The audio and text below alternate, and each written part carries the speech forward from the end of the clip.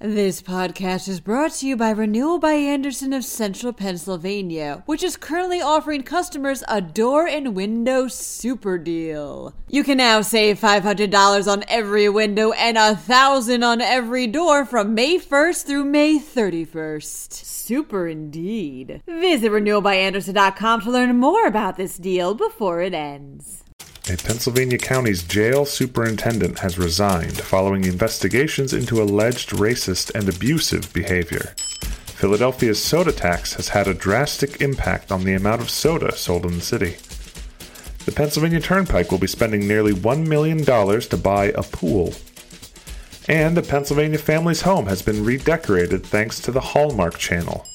I'm Sean Adams, in for Julia Hatmaker, and this is Today in PA. Delaware County's jail superintendent has announced plans to retire following an investigation into allegations of inappropriate behavior. The Philadelphia Inquirer has reported that John A. Riley Jr. has announced plans to leave his position following the Inquirer's and the caucus's investigations into complaints about Riley's behavior. The complaints include using racial epithets against Black and Latino employees in front of other staff members, targeting Black guards for excessive urine tests and searches, and saying he hoped a pregnant female employee would have a child born with birth defects. Riley has denied the allegations and claimed that they were the result of a personal agenda. The city of Philadelphia is seeing a change in how many sodas are being purchased thanks to the hotly contested soda tax. The Pennsylvania Capital Star reports that the city's retailers are passing the tax, which is 1.5 cents per ounce on sweetened beverages, on to the consumers. A 2018 study examined the purchasing and consumption of sweetened drinks in the city and found that retailers raised prices around 21% per drink in Philly, more than in other cities that had passed a comparable soda tax. This led to consumers buying fewer sodas, which led to retailers stocking fewer on their shelves.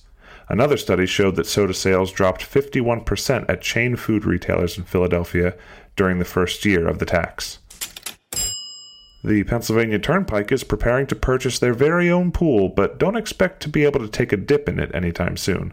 The Associated Press reports that the Turnpike Commission is working on a deal with Monroeville, Pennsylvania, to buy the town's public swimming pool for nearly $1 million. The pool will then be closed and demolished in order to help pave the way, literally, for the Turnpike's plans to widen Interstate 76. The deal was approved by Monroeville officials in October. A Pennsylvania home is sporting some impressive holiday decorations thanks to the Hallmark Channel. Sue Glider with PennLive.com reports that the Shedleski family home, found in the Northumberland County town of Kilpmont, was selected as one of 4 finalists in the network's 2019 Holiday Home Decoration Sweepstakes. Residents of the neighborhood came out in force to watch the decorating, filming, and unveiling of the gussied-up home on November 8th. That's all for today's top stories. Be sure to check out PennLive.com for all the latest news, sports, business, and entertainment coverage you could want. I'm Sean Adams, and I'll be back here Wednesday morning with another episode of Today in PA. Thank you so much for listening. Have a great rest of your Tuesday.